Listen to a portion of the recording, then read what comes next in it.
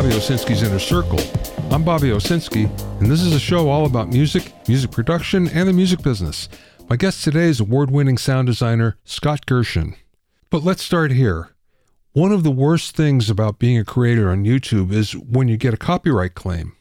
If you infringed on somebody else's music or graphics or voice or video, then that's certainly warranted. But what happens to many creators is that YouTube tags them with the copyright strike even on their own material, or with material that's been properly licensed. Repeated copyright strikes can get your video removed or even your channel shut down, so that's something that everybody wants to avoid. The problem is that the process for disputing a false claim has really been a headache for creators, taking a lot of time and not being entirely clear on what to do. Thankfully, YouTube has announced new options that it hopes will help creators speed through this process whenever a copyright claim is submitted. One of the things that will happen is that YouTube's copyright claim notification emails will now incorporate multiple claims within one message, as opposed to sending you a new notification for each individual claim. It will also include a set of steps that you can immediately use to rectify the issue. YouTube has also stated that it's improved its automated detection system to help eliminate any false claims, as well as a pre-published check process in order to detect potential violations before you even upload. You can be sure that mistakes will still occur, but the new process hopefully will help to iron them out very quickly.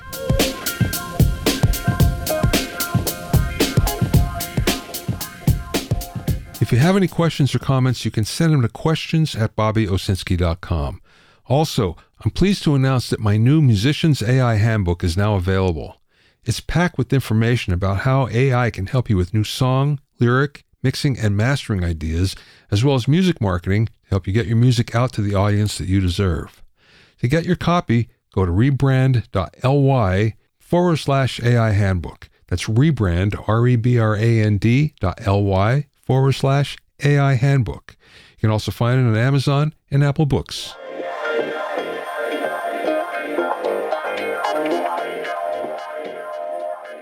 Now here's something interesting. We all have noise-canceling headphones these days, and it's something that just about none of us can live without, especially if you do a lot of traveling on airplanes. Well, now a team led by researchers at the University of Washington has developed some deep learning algorithms that let users pick which sounds come through their noise-canceling headphones in real time. The team is calling the system semantic hearing. Headphones stream captured audio to a connected smartphone, which then cancels all the environmental sounds. Either through voice commands or a smartphone app, headphone wearers can select which sounds that they want from 20 different classes, such as sirens, baby cries, speech, vacuum cleaners, and bird chirps. Only the selected sounds will be played through the headphones. Tested in environments such as offices and streets and parks, the system will be able to extract sirens and bird chirps, alarms, and other target sounds while removing all the other real-world noise. When 22 participants rated the system's audio for the target sound, they said that on average the quality improved compared to the original recording. As in other applications, AI is helping to take noise canceling way beyond what we commonly use today. Is this something that you need? Well, probably not, but it's also something that once you give it a try, you might not be able to live without it. So look for this coming to your noise canceling headphones one day soon.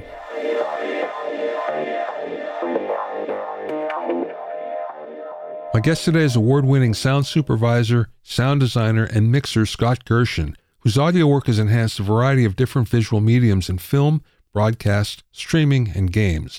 Some of Scott's vast credits include major films like Pacific Rim, Hellboy 2, Chronicles of Riddick, Team America World Police, Shrek, Star Trek, and American Beauty, and best-selling games like the Gears of War series, Epic Mickey, and the Resident Evil and Fable series. Scott has a talent for creating personalities with his voice, which has been tapped for such memorable movie characters such as Flubber, Disney's Herbie, Reapers in Blade 2, the Dragon in Shrek, Kerchak in Tarzan, Leather Black in Pacific Rim, and Dogfish in Pinocchio, just to name a few. During the interview, we spoke about how much time it takes to generate deliverables for a movie, how he records sound effects like rocket launches and helicopters, what qualifies as great post-production, the difference in the mix between movies and television, how much gaming is different from other visual mediums, and much more. I spoke with Scott from his studio in Burbank.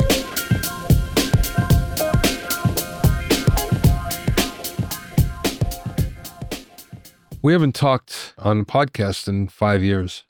More than that, 7 years, I think, 2015. So what has changed for you in terms of what you do? How has your working method changed in that time, or has it? You know, I don't think much has changed, actually. I'm trying to think how things have changed a little bit, but I would say not a whole lot. I think we're still talking on Zoom. We're still delivering content via Spera.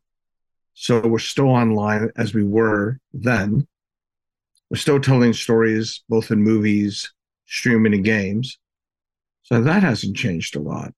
There has been no console changes, and there's been no delivery change formats. I think that what's coming in the not too distant future is a better integration of Atmos into Pro Tools. I hear that that's a month away, 2 months away, and then being able to do spectral editing inside of Pro Tools via isotope technology. I saw kind of a prequel of things to come. That was pretty exciting, but I don't think it's like recording records. I mean, it's musicians show up, they play their songs.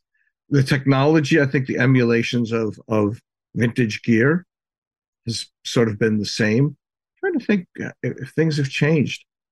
I mean, guitar, on music side, guitar modeling has been increasing exponentially. What has your setup changed? No. Okay, I'm boring. Thank you. No, well, Atmos has changed for you. But yeah, but I've had Atmos for a long time. Since last we spoke, I'm trying to remember.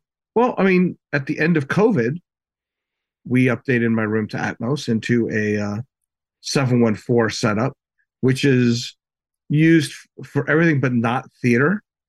So it's more non-theatrical Atmos. I did a 5 2 hours seminars on non-theatrical Atmos. That was kind of fun, and I sometimes like to host the classes that I actually want to take. Yeah. So I got a lot of my friends on, and we all talked about not theatrical, because theatrical Atmos is pretty much understood, I believe, but non-theatrical Atmos. Is it sound bars? Is it up firing speakers? Is it down firing speakers? Is it, what is home Atmos? And then not only that, but we also included music. So we had such, wonderful people with Andrew Sheps on talking about the music side as well as many other really cool people. And not only that is, used to be that when you made records, you would be in the studio, make a quick cassette, run in your car, and take a listen. Well, we don't do that in post. We don't run to a sound bar and say, how does it sound? We might roll a TV in, which we'll hear, the worst sounding, how it sounds playing on broadcast. But for Atmos, we haven't done that yet. And that was one of the questions I had.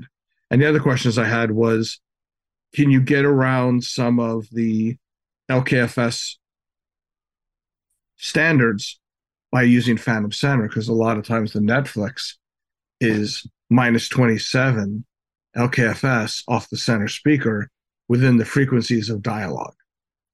So you could take a sound, give Phantom Center to left and right, and it still sounds like it's center. You can't do that in film because there is no Phantom Center in film, Yeah. but there is in home theater. So there's a lot of fascinating approaches to problems. When you're delivering to the stage, what do you deliver when it comes to Atmos? Theatrical or non-theatrical? Theatrical. Well, theatrical it's somewhat simpler because Dolby shows up, and they have their recorder, and we do a Dolby rendered version, and then we also do a 7.1, a 5.1, a stereo, and then we do M&Es in same formats. Sometimes it takes as long to create deliverables as it takes to mix the actual show. Yeah, not surprised. I'm saying that it usually takes 5 days is fast, but for it to take 5 to 7, 8, 9 days is not unusual to do all the versions. And that doesn't include just China want their version. Wow. Now, you would think that there'd be an automated way to do that. I know Andrew Sheps has an automated way for him to do all of his deliverables. It does, but the problem is Atmos. So you have 128 tracks, you've got beds and objects. Yeah. There is no way within the Atmos format, which I've spoken to Adobe about and probably many other people. You can't put your M&E and your stems, and the stems, you're looking at dialogue, music, effects, design, Foley, background stems. Each one of those is 7/1. And then you got an M&E, and then you've got to figure a way to fold that all down. So Dolby Atmos is meant to be played everything all at once. Yeah. So you can build stems and objects, which is not unusual, but you can't do the M&Es. You can't do a stereo version, a 5/1 version. It's just not meant to do that. So then you've got to print it. It doesn't render it. You've got to do a real-time live record. It's just the way Atmos is set up. That's a drag. I think in music, you're creating one Atmos. It's one product. But when we do multiple languages, we have to deal with that. So we're doing an M&E, music and effects. And then we're doing multiple formats for, and not only at different spec levels. And then we have to send it off to the company, and they're going to QC it. So if they hear a snap, a tick, something they don't know, they send it back. You have to fix it. And I've seen it. Most people don't do deliverables until they pass 100%.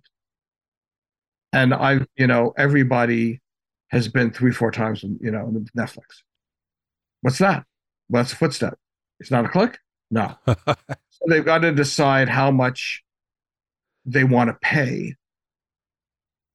And then once that's approved, then it goes into deliverables, and every deliverable is QC'd.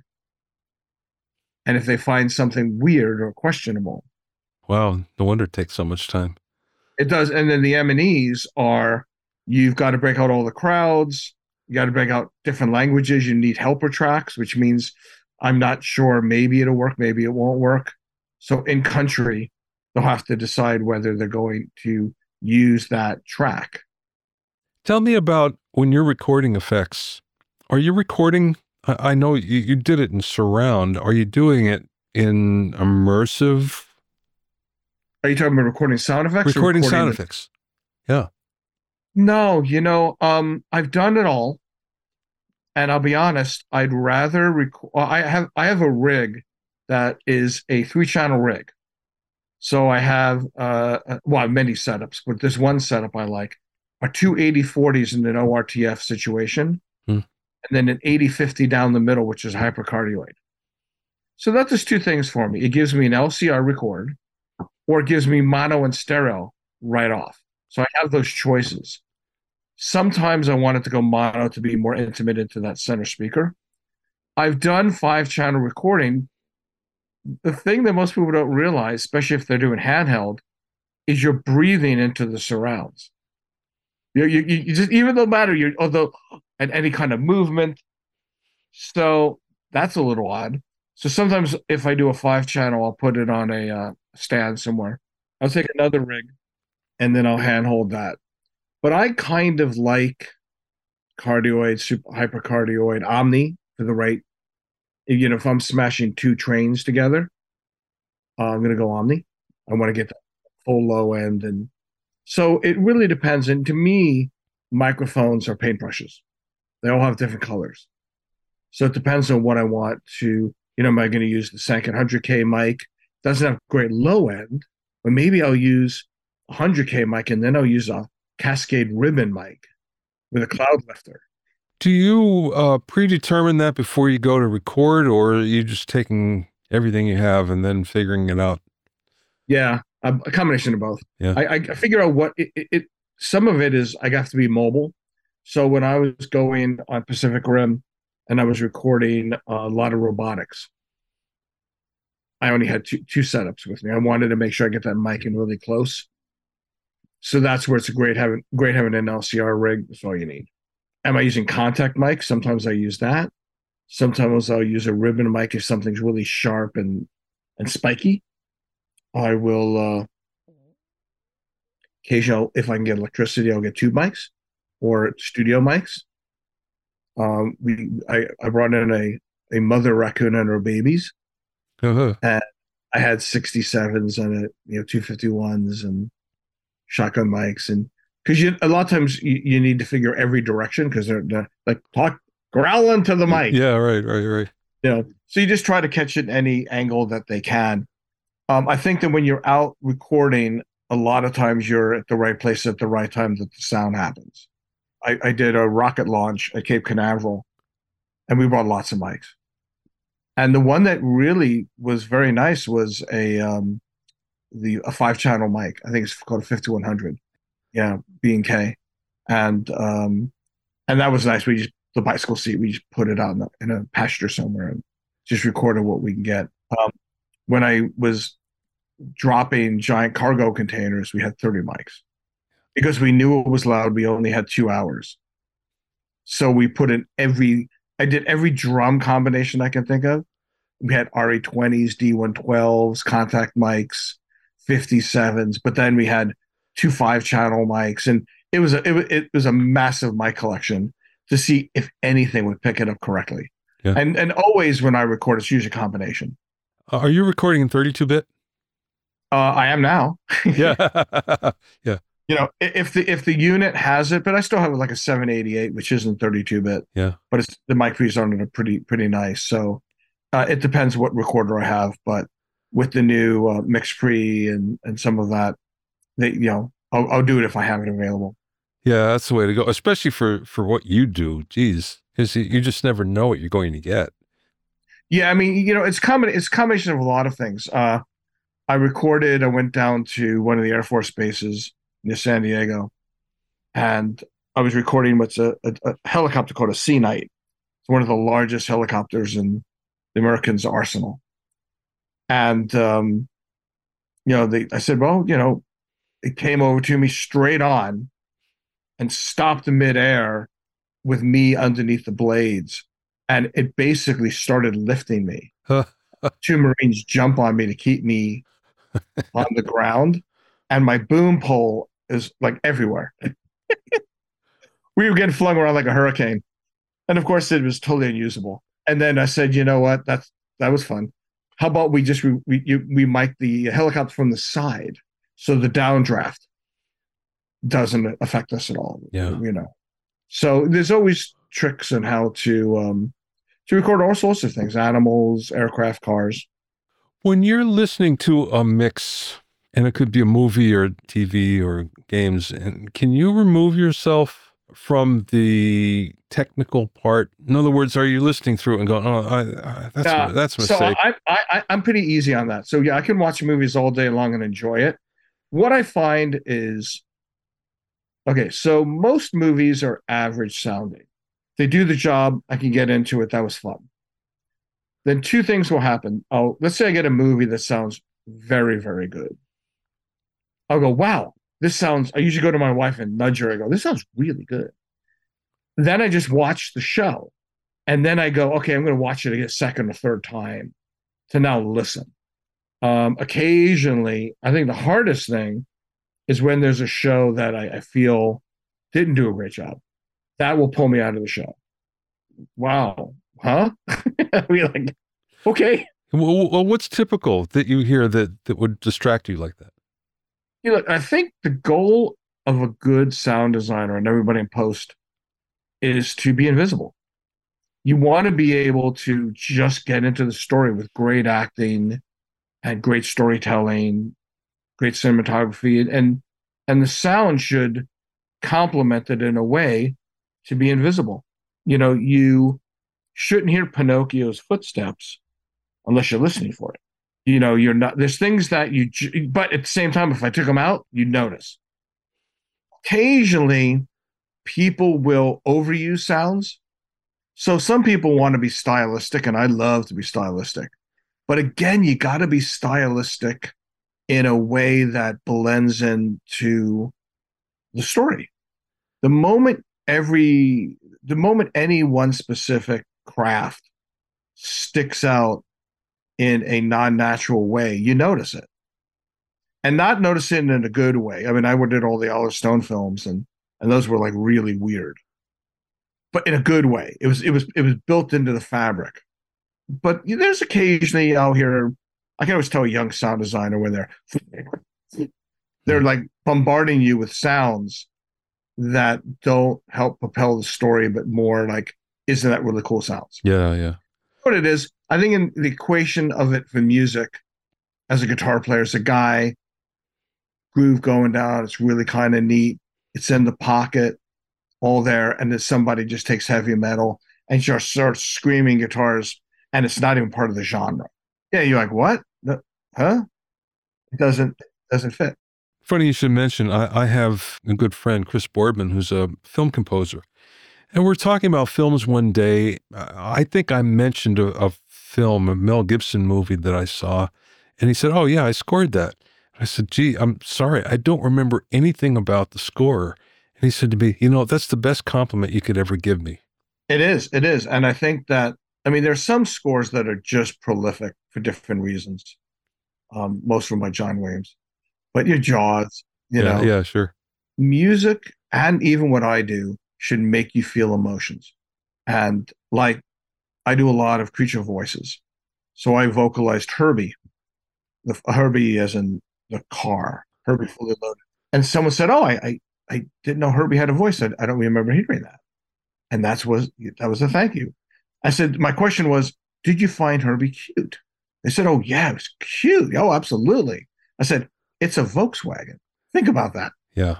So a lot of it is, if you do your job well, I think for composers and sound people, you should become invisible. And I mean, even the actors, if you see an actor acting, that's not good. You want to be, they need to be that character. So much so that so many great actors have been typecasted because they did such a good job. The actor in Silence of the Lamb, who was the bad guy, couldn't get hired in Hollywood because he creeped everybody out. And everybody knew he was an actor. He was doing a part. But the community was like, sometimes you transcend so well that you get pigeonholed into that, Fonzie. Took him a long time to break out of that. Absolutely. So it's kind of like what sometimes you succeed in. I remember John Williams for years. They were like, I don't want Star Wars or Raiders. I don't need that score. I'm like, I think John could do more than that. Dan. So when you become specialists, Danny Elfman, John Williams, when they do something that is so prolific, they have to then sometimes prove that they can play other things. Same with engineers and producers, because they get typecast because they'll have a hit in one area, then everybody wants them for that particular area, and they go, oh, no, wait, I do other things, or I did other things before this, and I want to go back to doing that. Good example is what Lady Gaga's been doing. She had the meat suit. She had My Little Creatures, My Little Monsters, and then she had to work really hard to say, look, I can sing a cappella, I can sing jazz, I'm not Madonna 2.0. Yeah, right. And then nobody even thinks of her now as Madonna 2.0. They just think of Gaga as Gaga. Yeah, I know you do films and you do TV and you do games. Let's talk about mixing. I'm sure the approach is different for all of them, but what is different? Okay, so let's just talk about streaming and movies, because that's a little bit easier. When I mix movies, it's like a rock concert. I got subs, I got sounds around you. I could rock the room, and relatively within 3 to 4 dB, maybe 6 at the most, it's all the same volume. As if they turn it down. They never turn it up. They always turn it down. But it's still kind of the similar experience. And there are specs that they at least try to adhere to. They use a lot of times a small group of speakers, usually JBLs. So it orbits around a very small amount of variations. The biggest variations in theater is the actual building of the theater. Big, small, Is it raked? Is it not? So in that, we can rock the room. We can do all sorts of really cool things. We can move things around you. It's a big screen. You're in the dark. In theory, you shouldn't be doing anything else but watching the movie. So we've got somewhat of a captive audience. Okay. It can be dynamic. We can, it usually it's very, very dynamic. Okay. Then when we go to streaming, streaming wants to be movies at home. But at the same time, we realize the lights are on, the kids are playing next door, the dog is barking. So the first thing, interestingly enough, everyone says we got to turn it down. Not really. You actually have to take the quietest moments and bring them up. So you've got to compress the lows and the highs. Sure, you want to make sure you don't rip somebody's head off. But, if we're at zero, minus 20 equals zero, zero is 85 dB, then you go from there. That's one set. But usually at home, if people are watching a show intently, meaning they're not having a conversation, most people are listening between 80 and 82 dB. If they are doing other things and it's playing through a conversation, then you could go all the way down to 76 to 79. Zero, so dialogue lives in those areas. And the question is, do you want to be able to talk while watching TV? And how much do you want the TV to distract your conversation? Tends to be a little more on TV than streaming, sort of. Streaming content, I'm grossly generalizing, but tends to be a little more intense, a little more dramatic, where broadcast is less intense. So it doesn't require your undivided attention. I think people have just gotten used to TV in the background. People eat dinner with it. So I think those are the different dynamics in that area. In gaming, it's different because there is no mix in a traditional sense. There's no faders. What it means is, and it's spatially content that is built with variation. So if I run towards you backwards, you're going to be behind me. If I run towards you frontwards, you're going to be in front of me or inside of me. In the computer, it's just a never ending if this, then. It's all Boolean. So if you run up to me, bring the volume up. If you run behind me, bring the volume down. But if you run away from me, bring the reverb up, the volume down. Early, you can play with early reflections. You can figure out where the object is within an acoustical environment. You can then decide, wait a minute, there's 20 people in front of me, so I'm going to build a sound cone that says anybody within this cone I want to hear. Anybody outside it, I don't want to hear it. Or I want to hear it 8 dB down. Now, is this something that you're doing, or is this something that's automatically happening? No, it's everything is programmed by, it's called integration. Mm-hmm. So we create audio assets, and then we put it inside the game, and it can be thousands and thousands of them. And we're many times 2,000-3,000 lines of dialogue. It could be several thousand sound effects. And then there's music broken out into stems that can be rebuilt to be interactive. So, you may want to get rid of the pads and now it's just going to be rhythm tracks. Or you want to say, oh, wait a minute, there's an important moment here of dialogue. Don't play the melody. So it's sort of like Ableton on automatic. I just saw an AI that was used for gaming that would generate brand new content every time, but it would do exactly what you're talking about, but it'd be with new content. Yeah, it's what we do is we create what they call variations. So if I have a footstep, I'm not going to do a single footstep. I'll do like 5 rights, 5 lefts. Then I got to do it in sand, in dirt, in tile, in mud, and glass, and metal. Every scenario that area that the game is being played in, and then I got to decide how much I even want to hear it. So not much has changed since we talked in what you're doing as far as immersive is concerned in Atmos. But one thing that has changed is your tools. The immersive tools are better, especially like plugins, which now there are immersive plugins and there weren't last time we did this.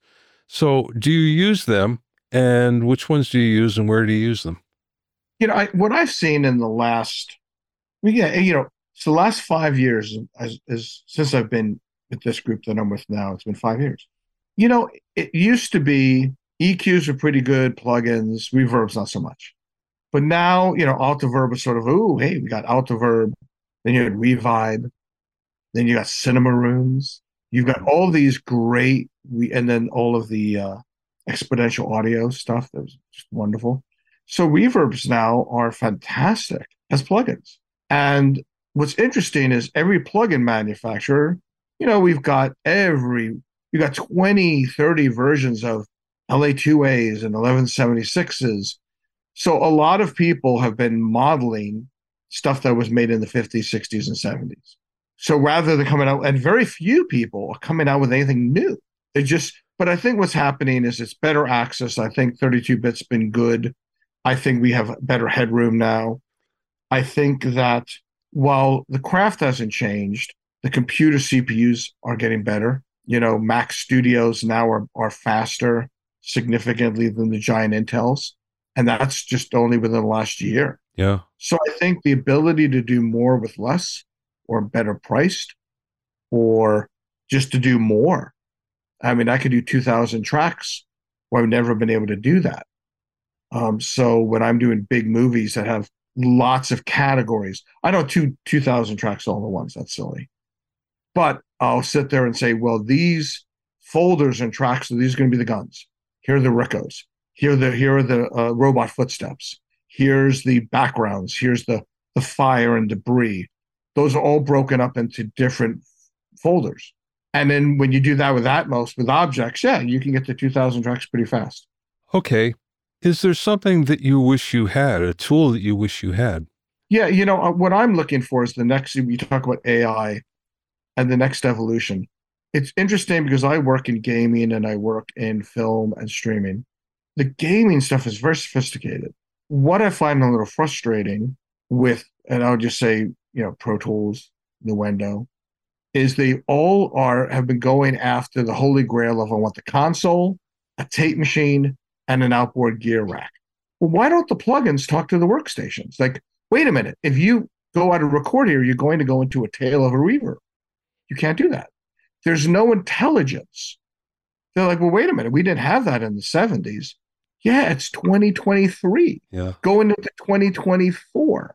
So nobody's making, or there aren't as many tools that are made from the ground up. Like, what do we need right now the way we need it? Forget about the way we used to work 30, 40, 50 years ago. Now let's look at newer ways of working now. I think some of the sequencers have tickled that. I think Reaper kind of is rebuilding it. They have ways of being able to script everything you can do, so you can start building automation in Reaper that you can't even begin to do in Pro Tools, because Pro Tools isn't intelligent.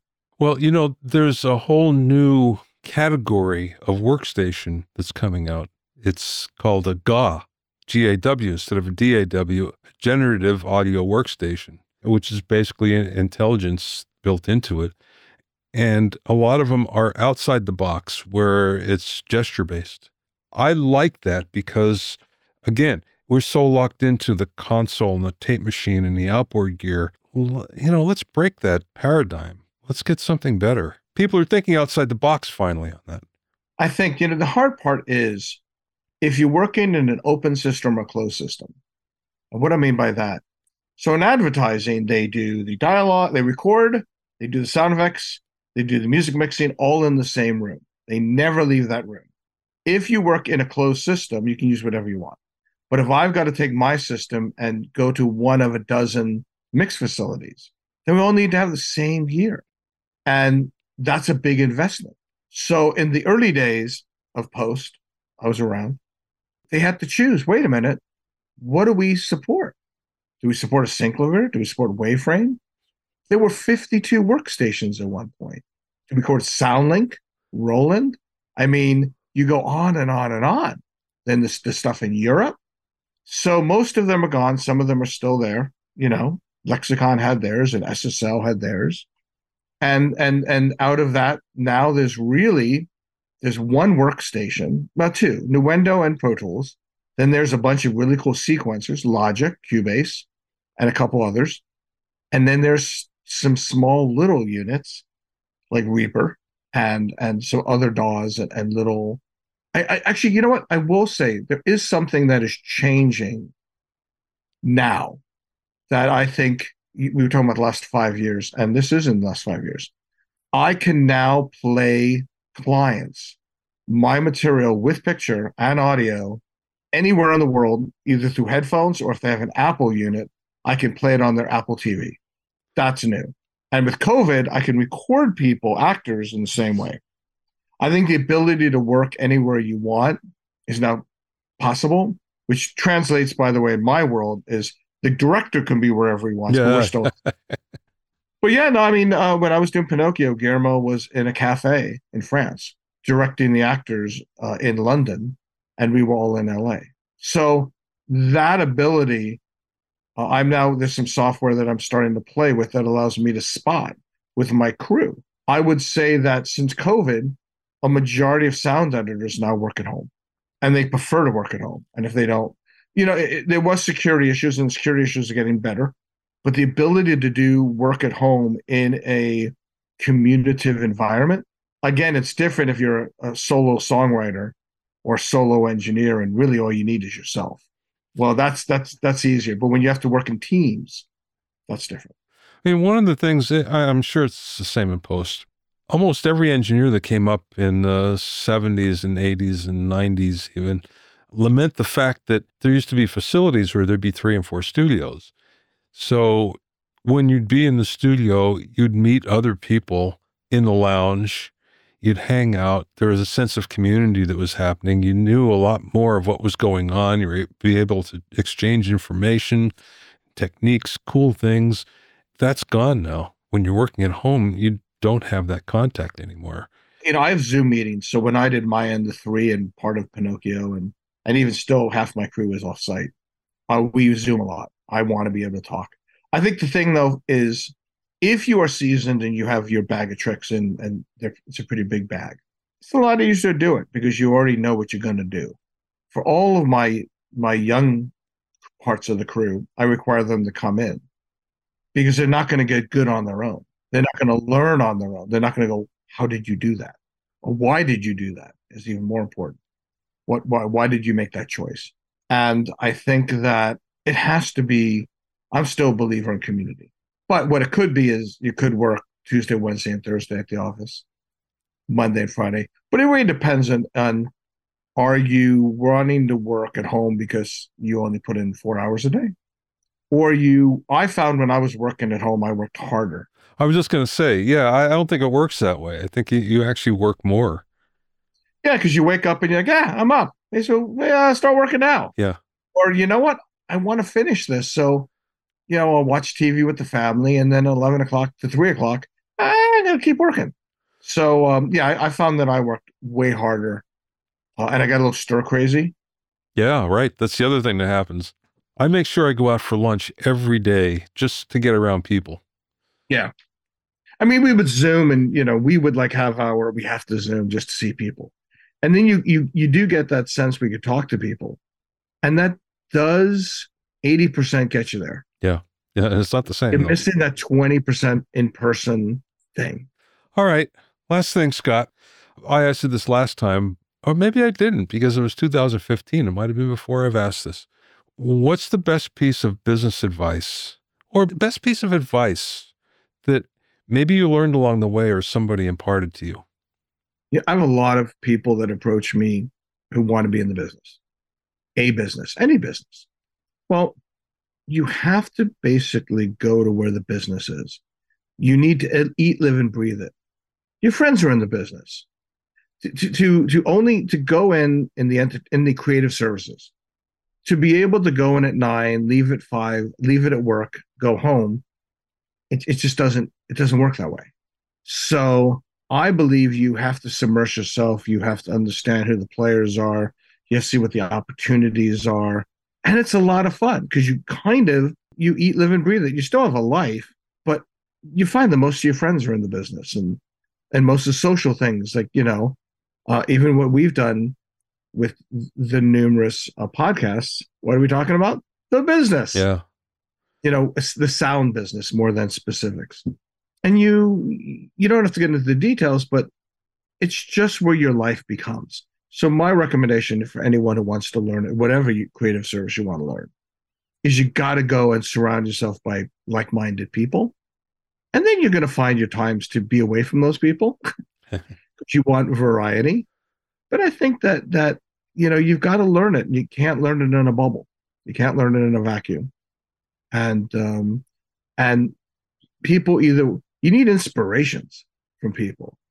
That's the big part. And I think the other part that I think you and I do it now. I have to admit, I watch about no less than an hour to 2 hours of YouTube every day. And it's usually about those things that interest me, which tends to be audio, music, and sometimes astronomy and physics. But I'm constantly learning. I'm like, ooh, I'm checking out new gear. I'm checking out new techniques, things that just interest me. The way things sound, animals. Ooh, I didn't know an animal made that sound. So I'm always learning. And I think, we always joke about, wow, we had the YouTube.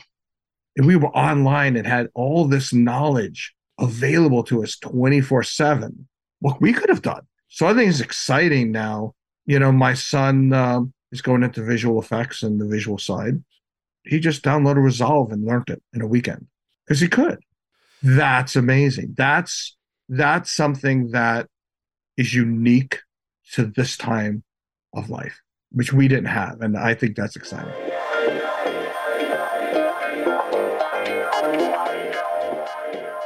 You know that you're an important person when you don't need a website, and Scott's one of those people, since everyone in Hollywood knows how to find him. There's plenty of information about him online that you can find with a Google search. Thanks for listening and being in my inner circle. Remember, if you have any questions or comments, you can send them to questions@BobbyOwsinski.com. You can also learn all about the latest in music news, audio, and production news when you sign up for my newsletter at BobbyOwsinski.com. There you'll also find out about openings for my latest online classes and special events. That's BobbyOwsinski.com.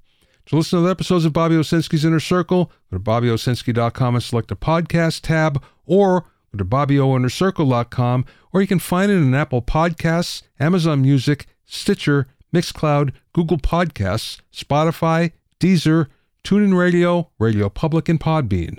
At BobbyOwsinski.com and BobbyOInnerCircle.com, you'll also find a sign-up form for my newsletter and for alerts for new podcasts. This is Bobby Owsinski. I will see you next time.